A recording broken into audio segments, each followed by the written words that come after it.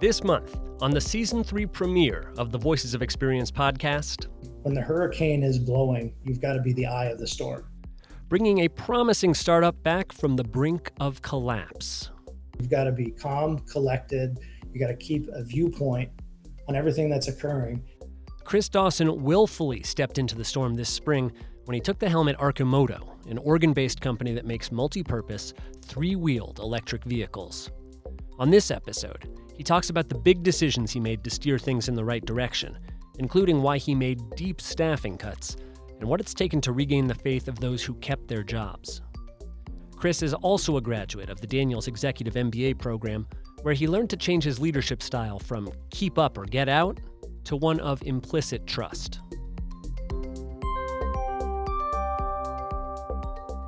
Chris, thank you so much for being here. Lauren, it's good to be here. So Arcimoto's whole deal is making right-sized, ultra-efficient electric vehicles for moving people and stuff. I'm curious, first of all, what it means to be right-sized.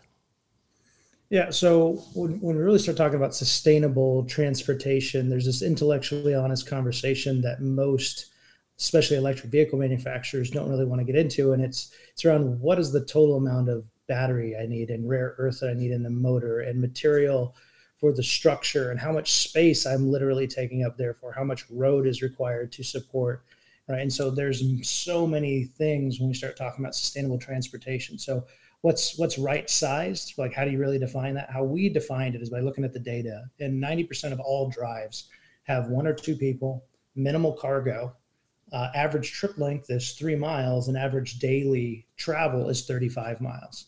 So what we really pulled away from that is, like, do you really need a 6,000-pound SUV to go get your latte? Do I need a big diesel box truck to deliver my toothbrush? So with that, we can provide much smaller, right-sized vehicles that are much more efficient. Right now, the FUV is 3 times more efficient than a Tesla, right? Yeah, a Tesla is a great electric vehicle, but I can get the same amount of get around with a third of the energy cost. And what are the one thing that's increasing more than most things these days is energy costs, whether it's fossil fuel or electrons. And you said FUV, which stands for Fun Utility Vehicle. Is that right? Yep, fun utility vehicle, because it is also that. So yes, it absolutely has got a fair bit of utility. It solves 90% of all the drives that you're going to need in a given day. When I'm up in Eugene, Oregon, where we're based, that's all I drive around. I take it to the gym, to the grocery store, out to eat, pick up the girlfriend. We've also got accessories for dogs. I can load the dogs in there and drive around. So it facilitates everything that I need for mobility. It goes 80 miles an hour, so I can take it on the highway. It's good for side streets. We have customers that will literally take it from the garage where they charged it up on a 110 outlet. You don't need special charging. Load up their golf bags into that golf bag accessory, drive it to the golf course, use it as the golf cart because it's small enough and light enough to operate on a golf course, play 18 holes, drive it home, hop on the highway, and then go back home, plug it into the 110 outlet. Right? It's really that right size vehicle, everything from the amount of energy it consumes, what it takes to charge, and what you would do in a given day. Mm-hmm. I see the word fun all over your advertising. I hear people describe it as fun. Why did you brand it that way, and what makes it more fun than a regular vehicle? Yeah, so one, it is an open air vehicle. We do have a doors option, but it's open air. So much like power sports, motorcycle, you're in the environment. They get the two-wheel experience without the two-wheel risk. They get the two-wheel performance without the two-wheel risk. And they're fully caged in. It's a very safe platform. I can give someone a 30-second rundown before they take off and drive it. And boom, they're off to the races. They can drive around the block, pick it up on the highway, and people pick it up very quickly. So it's a novel driving experience, which makes it fun. It kind of feels like the perfect beach vehicle or driving around twisty roads in the mountains, but again, with having that stability. Mm-hmm. Do you feel like fun is the way to sell a cleaner, greener future? I do.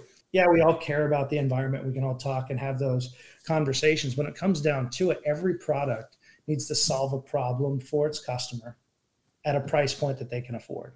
Electric vehicles are not doing that today. Electric vehicles chiefly don't solve any real problems. They cost you more to acquire. They're less reliable. I need special charging at home, or I have to change my habits when I'm driving around and be able to wait for an hour and a half to as much as 4 hours to charge it or charge it somewhere else. All this is creating is more work for the consumer and not really solving the problem. So for those people that have been fortunate enough that the problems in their life have been removed such that the environment actually makes it onto that list as far as Maslow's hierarchy of needs, then sure, like that's solving a problem for those customers, a very small subset. So for us, looking at this is like it's a fun vehicle. It's got a ton of utility. It's fun to drive. It does everything that you need it to do. Oh, and by the way, it's environmentally friendly, and you're going to reduce your carbon footprint by more so than even a Tesla, right? At 3 times the level of efficiency, right? Because that carbon footprint doesn't just go what comes out the exhaust pipe, but all of the energy expenditure that goes into creating it. So we look at a Tesla Model S with a 100 kilowatt battery. The FUV has a 19.2 kilowatt battery. So a 1/5 the size of the battery that's in that. So that's far less materials that got to come out of the ground, far less energy that goes into refining that and making that into cells and then into packs and then into the vehicle. And so when we think about right-sized transportation, we're thinking about it for the full cycle, everything from the energy required to recycle it to the energy required to build it. And we need to figure out how we use less if we really want to do this right. The newest product there at Arcimoto is the modular utility vehicle, the MUV, which I've heard you describe as the all-electric workhorse. It's intended for hauling materials, supplies, and equipment. Why have you decided to focus more of your energy on commercial vehicles right now? So commercial vehicles make up most of the miles driven, though they're not the most vehicles, but they spend the most time on the road and doing the most work. And we look at some of these thicker urban areas, like if you're in New York City, San Francisco, LA, even downtown Denver, has similar problems where you have these large Amazon box trucks or UPS trucks or FedEx taking up space, generally having to throw on the hazards in the middle of the road and blocking up traffic. There's no place to park them. They spend an entire day, 8 to 12 hours idling, just wasting energy, let alone the environmental impact. So you can solve what you're doing with those bigger box trucks with a few of these and be able to get them in and out, not wasting the energy while they're sitting. They're easy to park. They'll fit into typical motorcycle parking spaces. So that, coupled with a low acquisition cost and also a simple design, which means it's far more reliable, maintenance is easy, and you don't need all this charging infrastructure to support it. So when we look at delivery fleets, being able to just purchase, say, 20 MUVs, and now I have an entire food delivery service, right, that can be supported with a 110 outlet. Mm-hmm. And anybody could get in and drive it. You don't need a special driver's license to do it. It's, like I said, motorcycle type controls, which are very much bicycle type controls. And then we've got this nice big box on the back that you can load it up with pizzas or packages or whatever kind of delivery piece. So we're getting a lot of interest there for corporate clients, looking at everything from an automated version of that to a driven version of that to move materials around between stores, deliver to customers. That whole mobility piece, this solves it far more cheaply in acquisition as well as operation. As you look at the future of the electric vehicle industry, what element do you think is the most promising? And then what do you think poses the biggest obstacle to success or widespread adoption? I think micromobility is the most interesting piece that I think is really going to cause the massive shift that we want to see / need to see. Kind of like what I alluded to earlier with the right tool for the right job. So I see a lot more electric bicycles, a lot more micromobility pieces coming to market, and people realizing how much they actually really need and how encumbered their life is as a result of what we thought we needed before. Where I see a huge limitation and what I see as a cliff that we're going toward at 1,000 miles an hour is infrastructure and energy storage availability. When we look at the current elements in the ground and the current mining operations that are pulling those from the ground, and then you scale out electric vehicle adoption and all the new vehicles that are coming to market and the relative minerals required to develop all of the batteries to support all of those things, there's a disconnection there. We're not pulling enough out of the ground yet to support what we need. And what you're pulling out of the ground now doesn't go into a battery next month. What you're pulling out of the ground now goes into a battery at best next year, if not 2 years from now, after going through the entire process. And mining isn't necessarily scaling as fast as it needs to support that adoption on one level. And in order to speed that up, we start seeing the artisanal mining and slave labor and all those other aspects and the really unsavory pieces around the sustainability conversation. And so that's a big piece that I worry about. And then on the other end is the infrastructure to support it. So I'm increasing a massive amount of demand that had never existed before. Most cities don't have the electrical infrastructure to support any kind of low level adoption, let alone mass level adoption that we expect to see. I mean, at the end of the day, I do believe that electric vehicles are a better technology as far as the day-to-day operation. I still think there's a place for internal combustion. And I think when you start talking like interstate travel, some internal combustion hybrid type solutions are actually fairly ideal given the infrastructure we have today. That would allow you to be electric in town and then use internal combustion to go state to state, interstate travel. And that's one way to potentially balance it.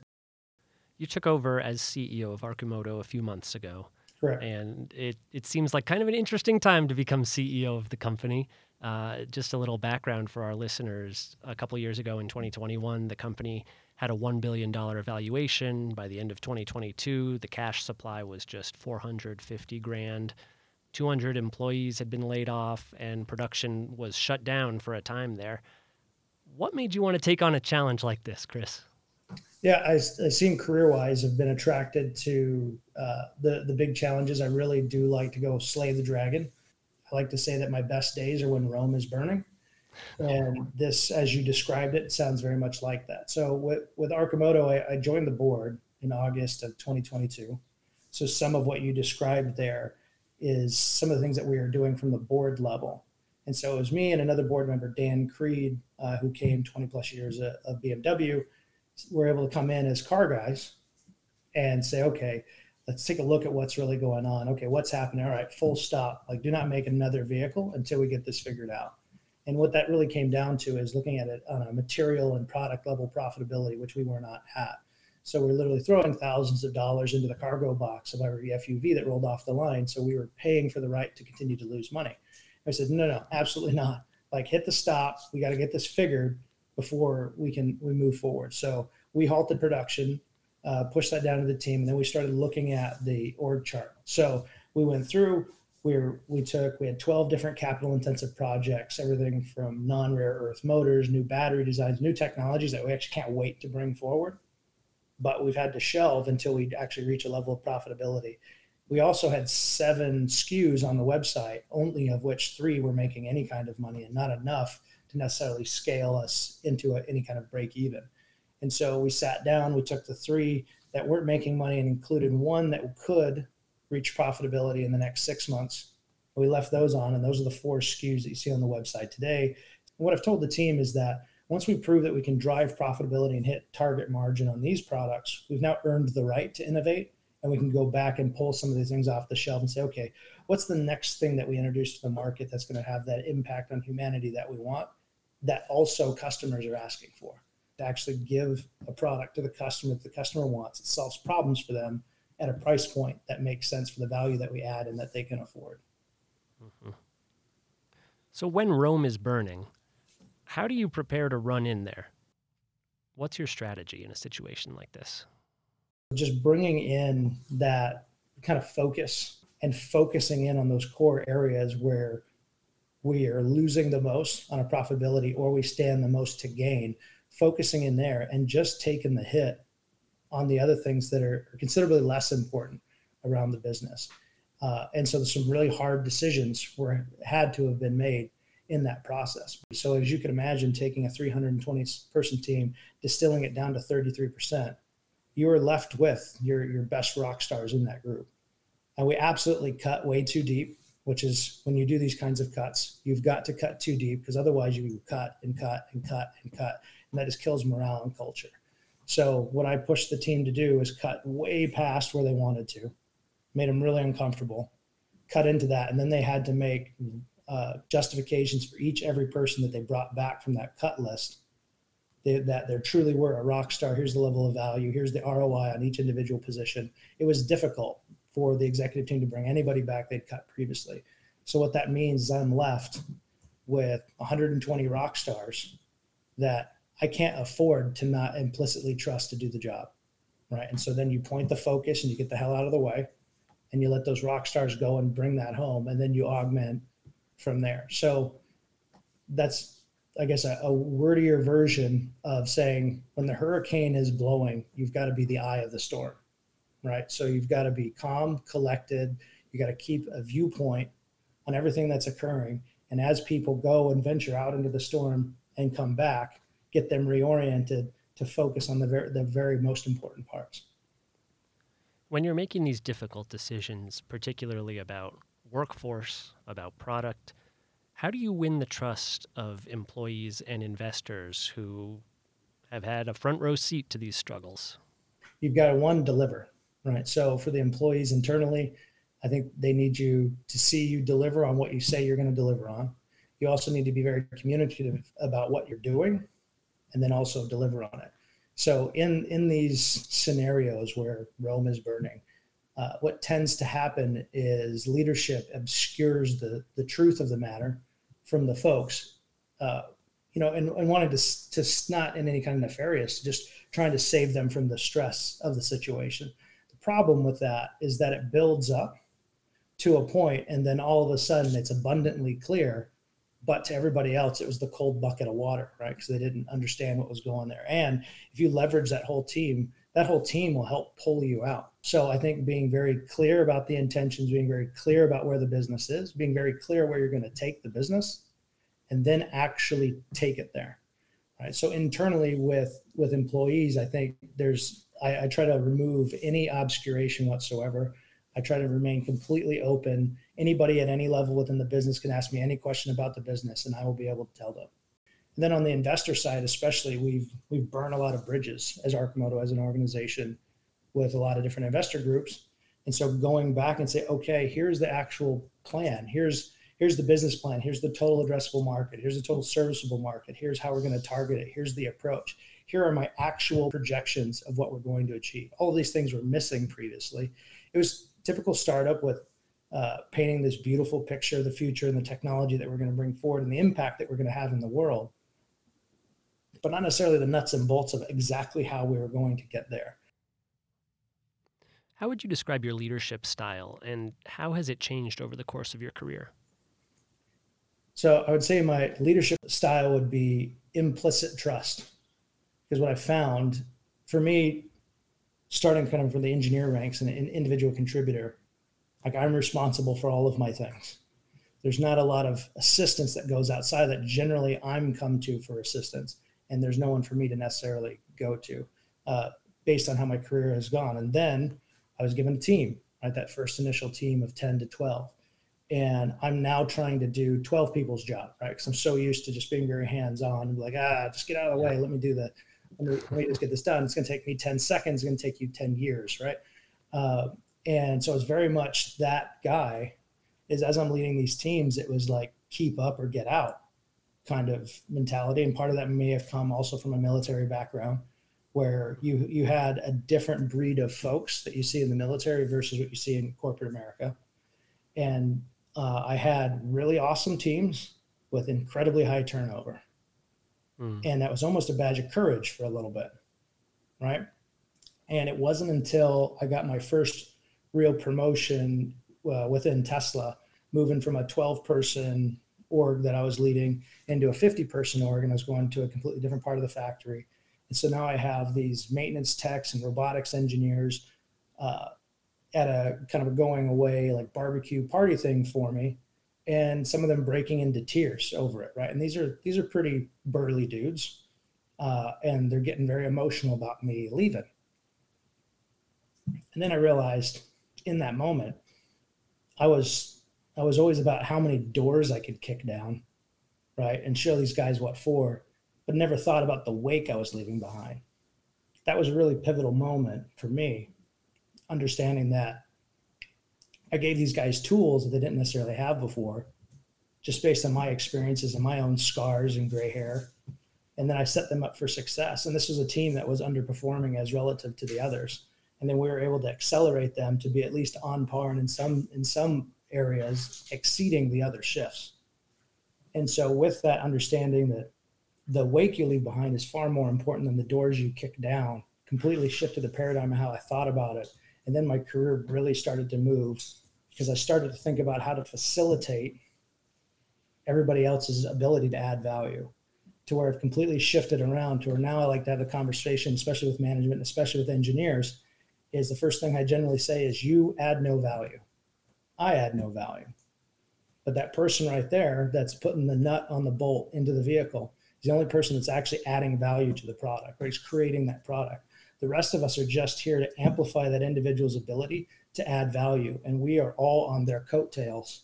And our entire job is to make their job easier. So one way to instantly classify what it is that you are doing, if it's correct or not.